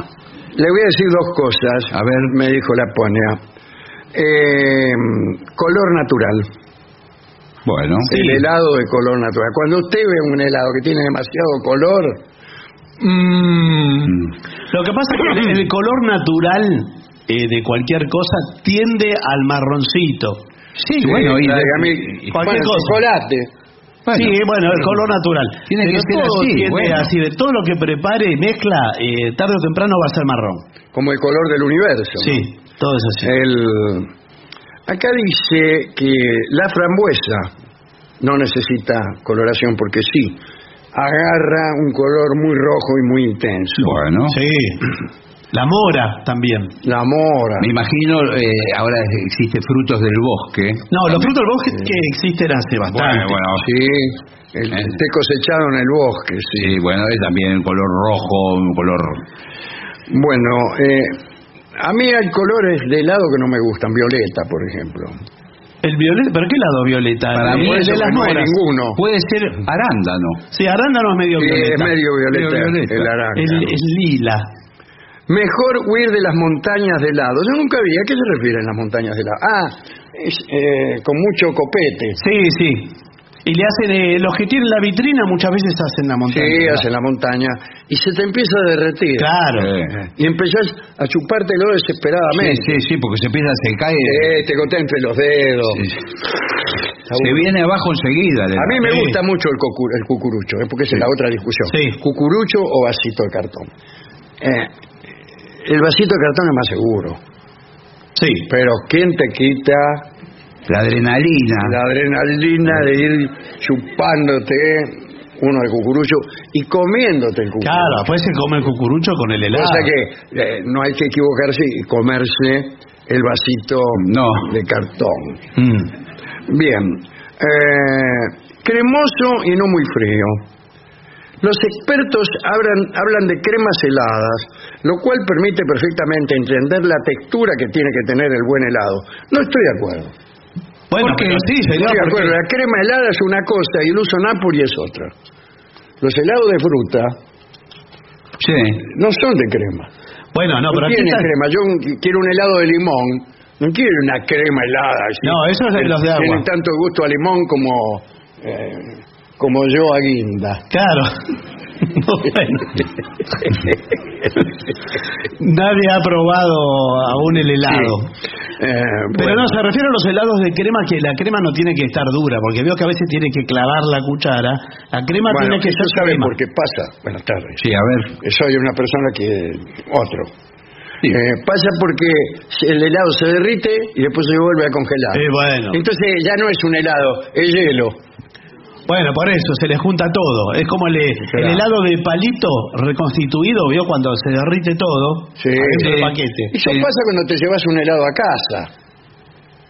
¿Por qué le pasa? ¿Dónde lo metes? Para guardarlo para el otro día. En el freezer. En el freezer, sí. Sí, te queda duro que lo tenés que tirar contra la pared para comértelo. El helado bueno no da sed. ¿Es verdad? Es verdad. Una sed intensa después de comer un helado, señal para saber que el producto no es demasiado bueno. Ah, mire usted. Helado de chisito, por ejemplo, te da una sed. Sí. Helado se come todo el año. Una cosa que yo no entendía cuando era niño era por qué en invierno no se tomaban helados. Pero ahora se toman. Ahora sí, afortunadamente. Ese es el progreso. Bueno, no sé si es ese. El progreso del que tanto se habla es ese. Que no haya que esperar a diciembre para tomar un helado. Sí, señor. Pero antes, mi abuela, por ejemplo, me decía que el heladero estaba en verano acá atendiendo porque en el invierno se iba a Italia. Atendía la heladería. Por eso todas las heladerías tenían nombre italiano. Claro. Por ejemplo, Don Giuseppe. Don Giuseppe. En Montegrande había Via Veneto, Roma. Ahí está. Sí, bueno, no solo en Montegrande, hay que salir un poquito. Bueno. La fanjula del West. Bueno. Porca miseria. Sí. Una heladería chiquita. Qué lindo, porca miseria. Pero siento heladería de confianza. ¿Cómo va a tener una heladería de confianza uno? Algo de confianza hay que tener, por lo menos la heladería. Bueno, tienen helado de sandía en pleno mes de enero, o sea, en pleno mes de julio. Claro. Es que mejor búscate otra. Claro, porque no es fruta de porque estación. no es fresca la fruta, no es de estación. Claro. Además, si tiene helado de sandía, otra igual. no importa que me puede. Helado de sandía, ¿a quién se le ocurre? Bueno, sí, pero hay gente que gusta de los helados frutales. Sí, bueno, la sandía es una fruta, pero el helado de sandía tiene algo de incongruente, que no sé decirte, porque el de melón también, pero es rico el de melón. Sí, es rico, claro. De melón. Bueno, elaboración próxima. Lo mejor es buscar una heladería donde lo hagan ahí el helado, no que se lo traigan. Bueno, hay algunas. Pero usted no sabe a veces. Hay algunas que tienen como una trastienda donde se ve que están trabajando. Claro, ahí, eso me gusta. Ahora, que le traen el helado de Junín, por ejemplo. Bueno, pero hay cadenas de helado artesanal, valga el oxímoron, que traen el tacho del helado, y el helado es un helado de calidad. Traen un helado medio duro. No, pero de heladería buena. Sí, buenas, pero han conocido épocas mejores. Sí. Así que me gusta la elaboración próxima. Algunas antes tenían en la misma heladera donde estaban los tachos, un último tacho donde había una máquina ahí que estaban haciendo helado. Y vos te asomabas con unas especies de aspas, ¿no? Sí. Y cada tanto metían una pala de madera al maestro y probaba a ver si le estaba saliendo lindo. Muy bien. ¿Y qué hacía después con la cuchara? No la volvía a la meter. limpiaba en los fondillos del pantalón y la volvía a guardar. Probaba con todo, cada gusto probaba eso. Claro. Y todos tenían gusto a guinda después. Es así. No le tenga miedo a los sabores originales. El 90% de los heladeros trabajan con bases de sabores y recetas secretas. Bueno, a mí no me gusta eso. Dígamelo lo que le puso. No, bueno, pero ese es el toque artístico del maestro heladero. Lo hemos traído de Italia a don Giuseppe. ¿Qué tal? Buonanotte. Sí. ¿Cómo le va? Qué jugador, cuéntele hasta donde pueda decirle el helado más caro que nunca el heladero quiere vender es el zamballón. Porque tiene el santo Dios y zamballón. Dígale cuántos huevos tiene. Un cuarto kilo de zamballón tiene 46 yemas de huevo. Una atrás de la otra. Un cuarto kilo. Un cuarto kilo, o sea, se pero pide un cucurucho y se interna, cruza la clínica. Que lo consume cae redondo. Sí, cruza solo. Y unas gotas de vino marsala y azúcar. Y a batir. Y a batir, sí. Hay gente que están batiendo. A batir palmas. 6 días batiendo los huevos. Pero 6 días ¿Sabe cómo? Sí, ¿sabe lo que? Cómo se cansan, ¿no? Qué voluntad, Acá vuelve la discusión del barquillo. Y se habla del precio. La diferencia de precio entre un helado mediocre y uno pésimo. Y un buen helado artesanal no es enorme. La clave es la calidad del producto, explica el doctor Laponia. Que no debieran ser caros. Pero son muy caros los helados. Muy caros, sí, muy caros. Y a mí me gusta ir a heladería cara. ¿Le gusta? A mí me gusta ir con mi amada. Sí, porque es un hermoso paseo. Vamos a tomar un helado, mamá mía. Voy a sacar vales en la caja, yo digo, amada mía, pagaré yo. Bueno, no digas nada, invite el helado, tampoco para hacer ¿De helado. qué se te frunce? No, bueno, qué bien, qué bien. Bueno. Elijo rápido. Eso está muy estoy bien. mirando así con la boca abierta. Entonces, no me cambio. Muy bien. Porque hay gente que se cambia. Si deme chocolate y frutí. ¡No! ¿De qué lo quiere entonces? ¿Chocolate qué? No, chocolate no. Frutilla, que fue lo que le dije segundo. Sí. Y chocolate. Ah, bueno, chocolate entonces. Chocolate. ¿Quiere chocolate a la algo o...? ¿A la algo con qué sería? No, con algo. Tenemos chocolate al rum, chocolate suizo. ¿Chocolate a la turca tiene? No, a la turca no tengo y no me quedo. Vámonos. No, bueno, Madre mía, vámonos de este sucucho miserable. ¿Pero cómo? Mire lo que es la lista. Crema, chocolate, limón. Chao. Bueno, ahora también... ¿Limón a la gurda tiene? No. Está también el mousse de limón ahora. Sí. Tiene limón y mousse de limón. Bueno. Es el que tiene la vidriera, que es dulce de leche con moscas. El que tiene sí, estoy viendo ahí el exhibidor. Sí. ¿Las moscas van aparte o vienen ya incluidas? Le decimos pepitas de chocolate nosotros. Bueno. ¿Chocolate volador? Sí. Chocolate coleóptero. Y una vez tuve yo un episodio, llegué con mi amada. ¿Usted sale solo alguna vez? Porque siempre está con su amada. Bueno, pero déjelo. Estoy muy enamorado. Sí, no, está bien, está bien. Por favor. Y le digo, bueno, amada mía, elige el mejor helado. Qué bien, eso está bien. No pensó en gastos. No me voy a retractar de esta promesa. El mejor heladero, le digo. Está bien. El mejor helado que usted tenga acá para mi amada. Son todos buenos, son todos buenos. El mejor quiero. No te recates, amada mía. Bueno. Elige elige, qué sé yo. Crema y chocolate. Crema y chocolate, pidió. Es sumisa. Bueno. Bueno, me dice, son tantos, no sé. Y justamente estábamos de vacaciones, y yo cuando estoy de vacaciones llevo el dinero en una riñonera que pongo debajo del calzoncillo. ¿Cómo? Bueno. De presión. ¿El helado adentro la lleva la ahí para evitar que... Bueno, pero... Y entonces disimulé. Sí. Un poco me di vuelta. Sí. Me puse contra una planta que había ahí. Pero tanto. En las heladerías siempre hay plantas así. Sí, pobre. Pero qué sospechoso. Pobre la planta de heladería. Y me bajé los pantalones. Bueno. Sí. Por favor. ¿De qué me dijo el señor? Me dijo el tipo. Y ahí saqué disimuladamente. Sí, claro, por supuesto. Saqué de la riñonera, saqué unos billetes. Sí, pero... Su estado no era, no era precisamente el que tenían cuando salieron de la Casa de la Moneda. No, claro. Estaba medio hecho un bollo. Me até otra vez los pantalones. Y dije, bueno, muy bien. ¿Cuánto me dijo que era?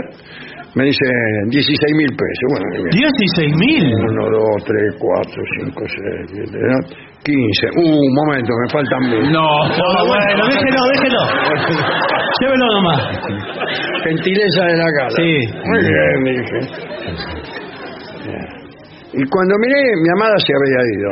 ¿Cómo? Sí, con el papelón no estaba más. ¿Qué le parece? Nunca más la vi. ¿Se fue con el ¿Nunca helado? la vio? ¿Se fue con el helado ella? Sí, el tipo le dio el helado y la mina salió pitando para esquí. Sí. Bueno, extraordinario este informe también, Qué ganas de tomar helado. Sí, se me hace agua a la mente. Sí. Qué ganas de tomar helado. Qué lástima que no hemos encargado helados. No, bueno, porque no hay heladero que vaya recorriendo. Pasando por las... Sí. Creo que Pepe Soriano hacía eso. Vino el año pasado, ¿se acuerda? Sí. Jugaba que era el heladero. Señores, mientras degustamos estos helados en este momento, unas damas mendocinas recorren la sala repartiendo helados. Mire qué bien. Repartiendo helados mientras nosotros convocamos directamente al maestro. Hágalo pasar. Pero cómo no. Señores, vamos a hacer una breve pausa para dar comienzo al bailongo. Muy bien.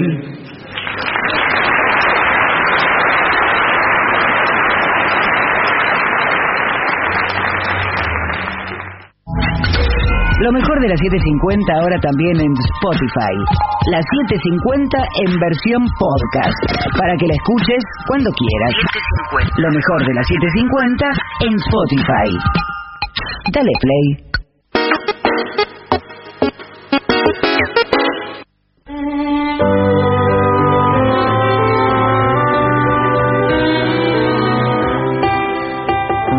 Y ya llega al Teatro Pepe Soriano de Benavides, nuestro querido y nunca bien ponderado maestro, el sordo Arnaldo Cancel. Y acompañan esta noche a nuestro querido maestro los integrantes del trío sin nombre, Manuel Moreira, el señor Martín Cacololina y su babosa, y el licenciado frente académico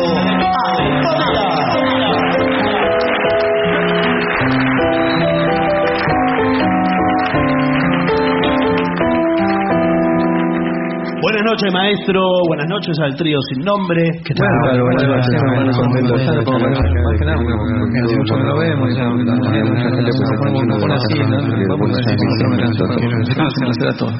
Bueno, granizado. Para Julia le piden rezo por vos. Rezo por vos. Sí. Bueno, la tenemos. Por vos, Lionel. ¿Esto va con pandereta, por ejemplo? Sí. Bueno. ¿Bien? Dale.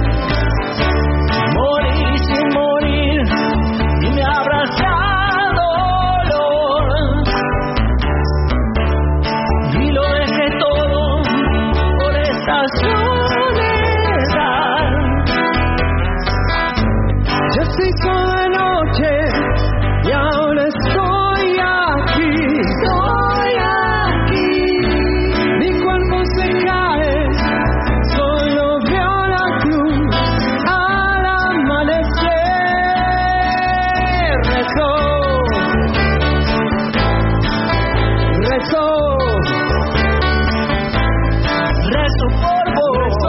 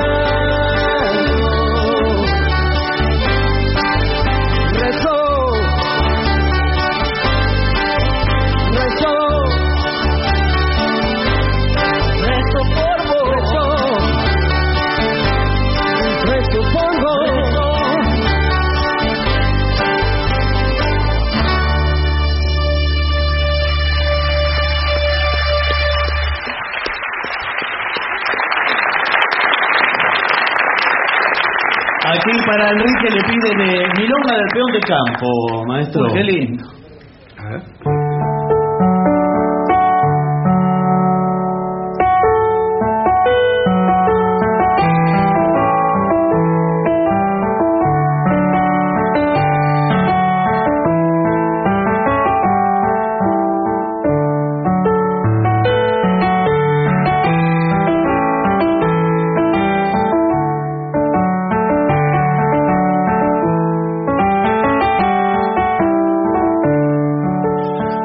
Nunca tuve tropilla, siempre montajo en ajeno.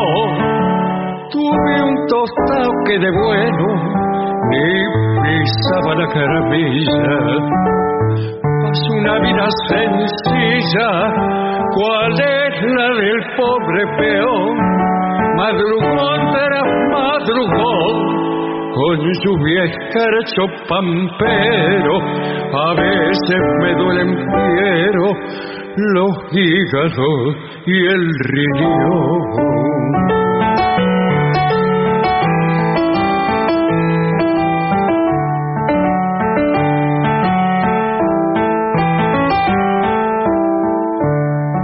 Soy peón de la estancia vieja, partido de Magdalena, y aunque no valga la pena, anote que no son quejas. Un portón lleno de rejas y allá en la estancia un chalet, lo recibirá un ballet que anda siempre disfrazado. Mas no se asuste, cuñado, y por mí pregúntele. Ni se le ocurra decir que viene pa' visitarme. Diga que viene a cobrarme y no han de dejar entrar. El hombre le va a indicar que siga los bucalitos. Al final está un ranchito que al levantar estas manos, esa es su casa, paisano, y ahí puede pegar el grito.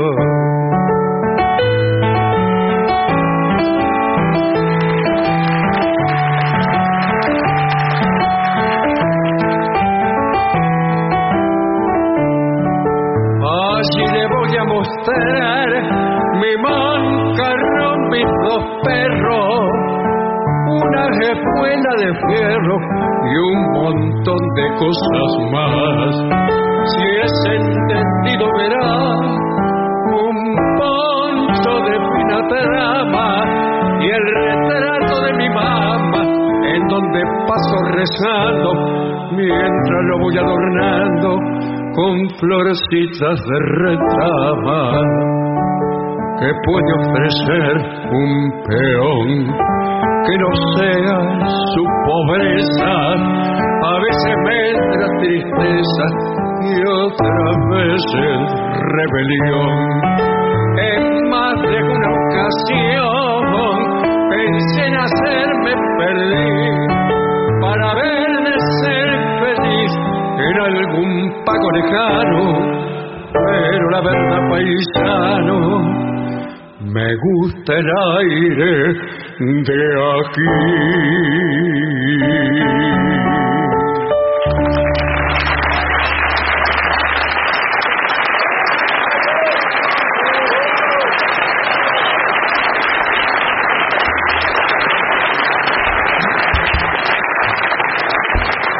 Para Axel piden madera noruega al trío. Madera noruega. ¿Sí? Puede ir con un poquito de pandereta, pero muy poquito. No sé si puedo regularme. Sí, poquito. Vamos.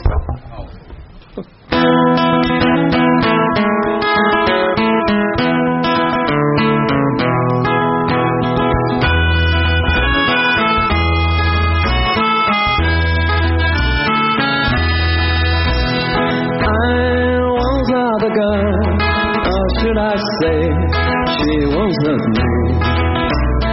She showed me her room, isn't it good?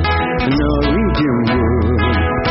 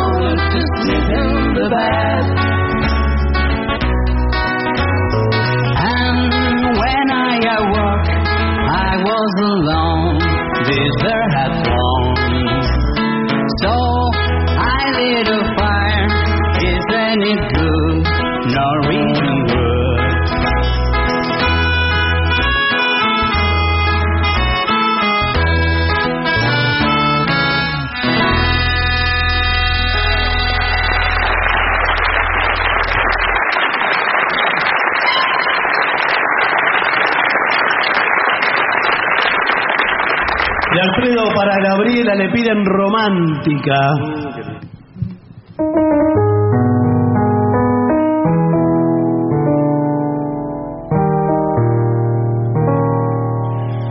Romántica, incurable, te recuerdo esa noche entre las luces de la fiesta. Nos juramos amor mientras la orquesta gemía en los latidos de aquel bar. Romántica, incurable, te recuerdo nuestra danza fue un sueño de locura y tus ojos brillaban de ternura, entornados detrás del antifaz. Serpentinas del bar enredando mi hacer, hoy me han hecho soñar con tu viejo querer. Serpentinas del bar enredando mi amor, me han dejado el dolor de saber que no estás. Pasabas entre muchas mascarillas,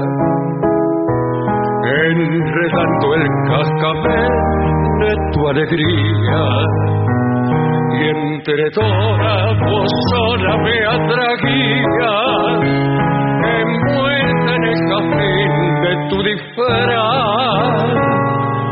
Romántica, incurable, te recuerdo que al volver del jardín, cabeza loca, me dejaste la marca de tu boca como un sello feliz del carnaval.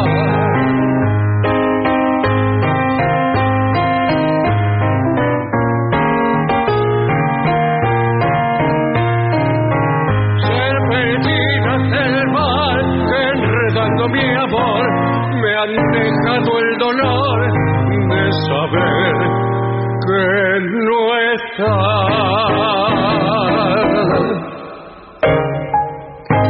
Muy buena, maestro.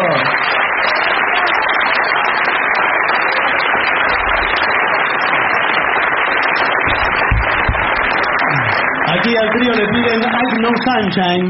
¿Ain't No Sunshine? Ain't No Sunshine. Oh, sí. Para Jazmín. ¿Puede ser con un poco de percusión? Sí, puede ser muy sutil. Sí.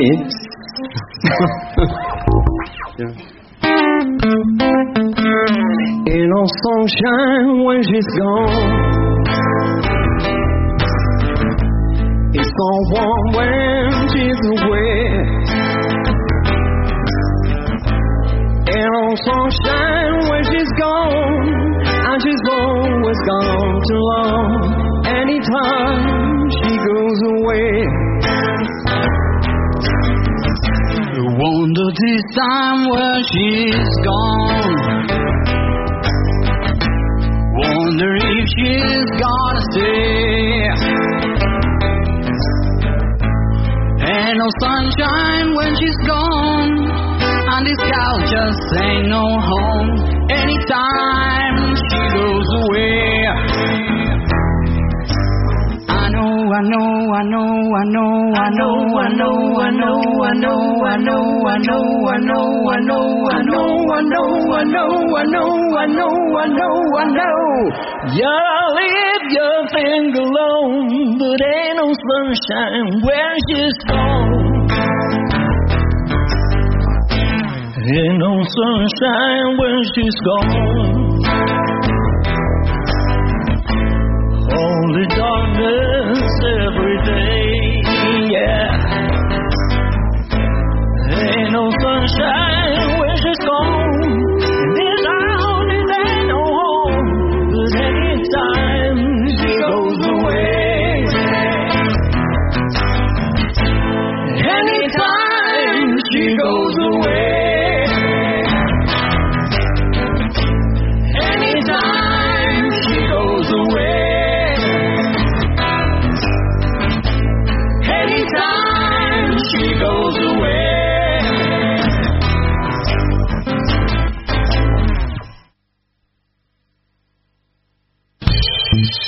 AM750. Objetivos, pero no imparciales. Lo mejor de la 750 ahora también en Spotify. La 750 en versión podcast, para que la escuches cuando quieras. Lo mejor de la 750 en Spotify. Dale play. AM750. Objetivos, pero no imparciales. 739 días. Pepín Rodríguez Simón. Prófugo. 2527 días. Milagro Sala. Presa política.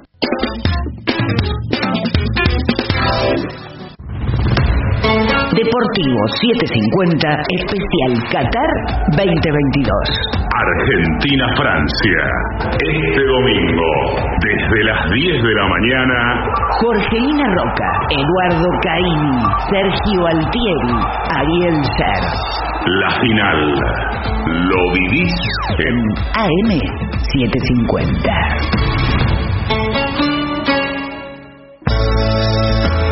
AM750. Objetivos, pero no imparciales. Presenta Maxi Consumo, el supermercado mayorista donde siempre ahorrás algo más. Somos AM750. Derecho a la información. La hora 1:59 minutos, la temperatura en Buenos Aires es de 19 grados 6 décimas, el cielo está algo nublado, humedad 58%. La Tupac Amaru reclamará el indulto presidencial para Milagro Sala. Así lo adelantó el coordinador nacional de la agrupación, Alejandro Garfanini, en comunicación con AM750. El dirigente anticipó que serán 3 días de acampe en Plaza de Mayo y remarcó que con presos políticos no puede haber Estado de Derecho. En Plaza de Mayo vamos a exigirle al presidente que indulte a Milagro y empiece a restablecer de alguna manera una situación de no democracia que es la que vivimos, donde no hay Estado de Derecho. Yo entiendo que el presidente no se quiere meter en cuestiones judiciales, porque respeta la división de poderes, pero la justicia todos los días se mete en las cuestiones políticas. Vos fijate que hoy hasta los planes sociales tiene que resolver la justicia, quiere resolver la justicia. Bueno, si no queremos eso, bueno, empezamos por el indulto Milagro y empecemos a discutir cómo hacemos para volver a tener democracia, porque con presos políticos no la tenemos.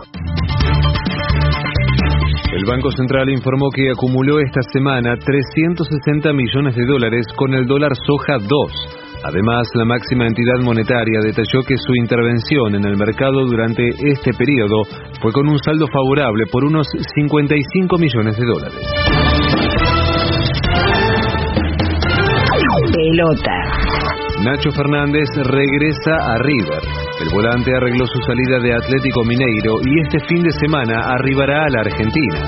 Solo resta que pase la revisación médica y firme su contrato con el millonario por 3 años. Tránsito. Durante este domingo el tren Roca en su ramal Ezeiza funcionará con recorrido limitado entre Plaza Constitución y Lavallol. En Buenos Aires la temperatura es de 19 grados 6 décimas, el cielo está algo nublado, humedad 58%. Federico Martín. Somos AM750. Derecho a la información. Más información en www.pagina12.com.ar. Maxi Consumo es el supermercado mayorista que elegís y confías. Siempre trabajamos para darte lo mejor. Atención personalizada, el mejor surtido y variedad con todos los medios de pago. Maxi Consumo crece en todo el país, siempre junto a vos. AM750. Objetivos, pero no imparciales.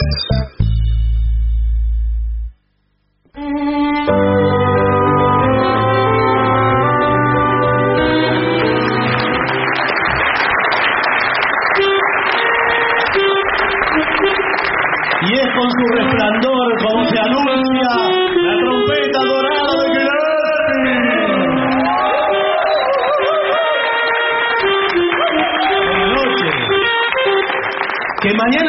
mañana en Bebop Club. Mañana, por favor. Atención, mañana en Bebop Club en Palermo. Sí, señor. Calle Uriarte al 1600 y algo. Bien. 22 horas, primer función. Sí. 0:30, segunda función. Impresionante. Para hacer la previa de la final del mundo, mirá. Ya uno va entonadito. ¿Qué hacemos? Y ahora, ¿quiere hacer Night and Day, por ejemplo? Sí. ¿Night and Day? ¿En qué lo hacemos? ¿En do? Sí.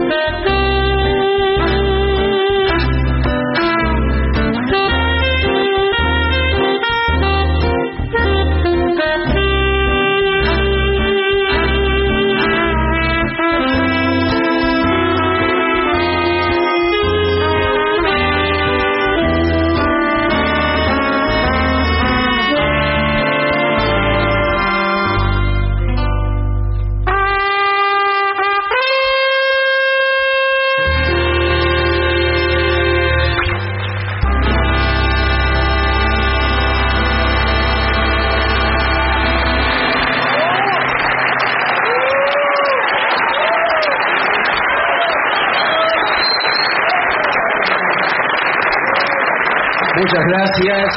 Vamos a hacer la última canción de la noche, que tiene una historia muy especial. Primero, ¿cuál es la canción? Bueno, acá preguntaban si hoy vino el indio. El indio vino hoy, ¿no? Hoy vino. No anuncie. O vino Pedro Aznar. No, vino el indio. ¿Qué vamos a tocar? La gente no entiende a qué se refiere usted. Sí. No importa, el oyente muy avesado lo entiende. Es un chiste de salón que se lo perdieron todos acá. Bien. Vino el indio. Vino el indio. Vino el indio.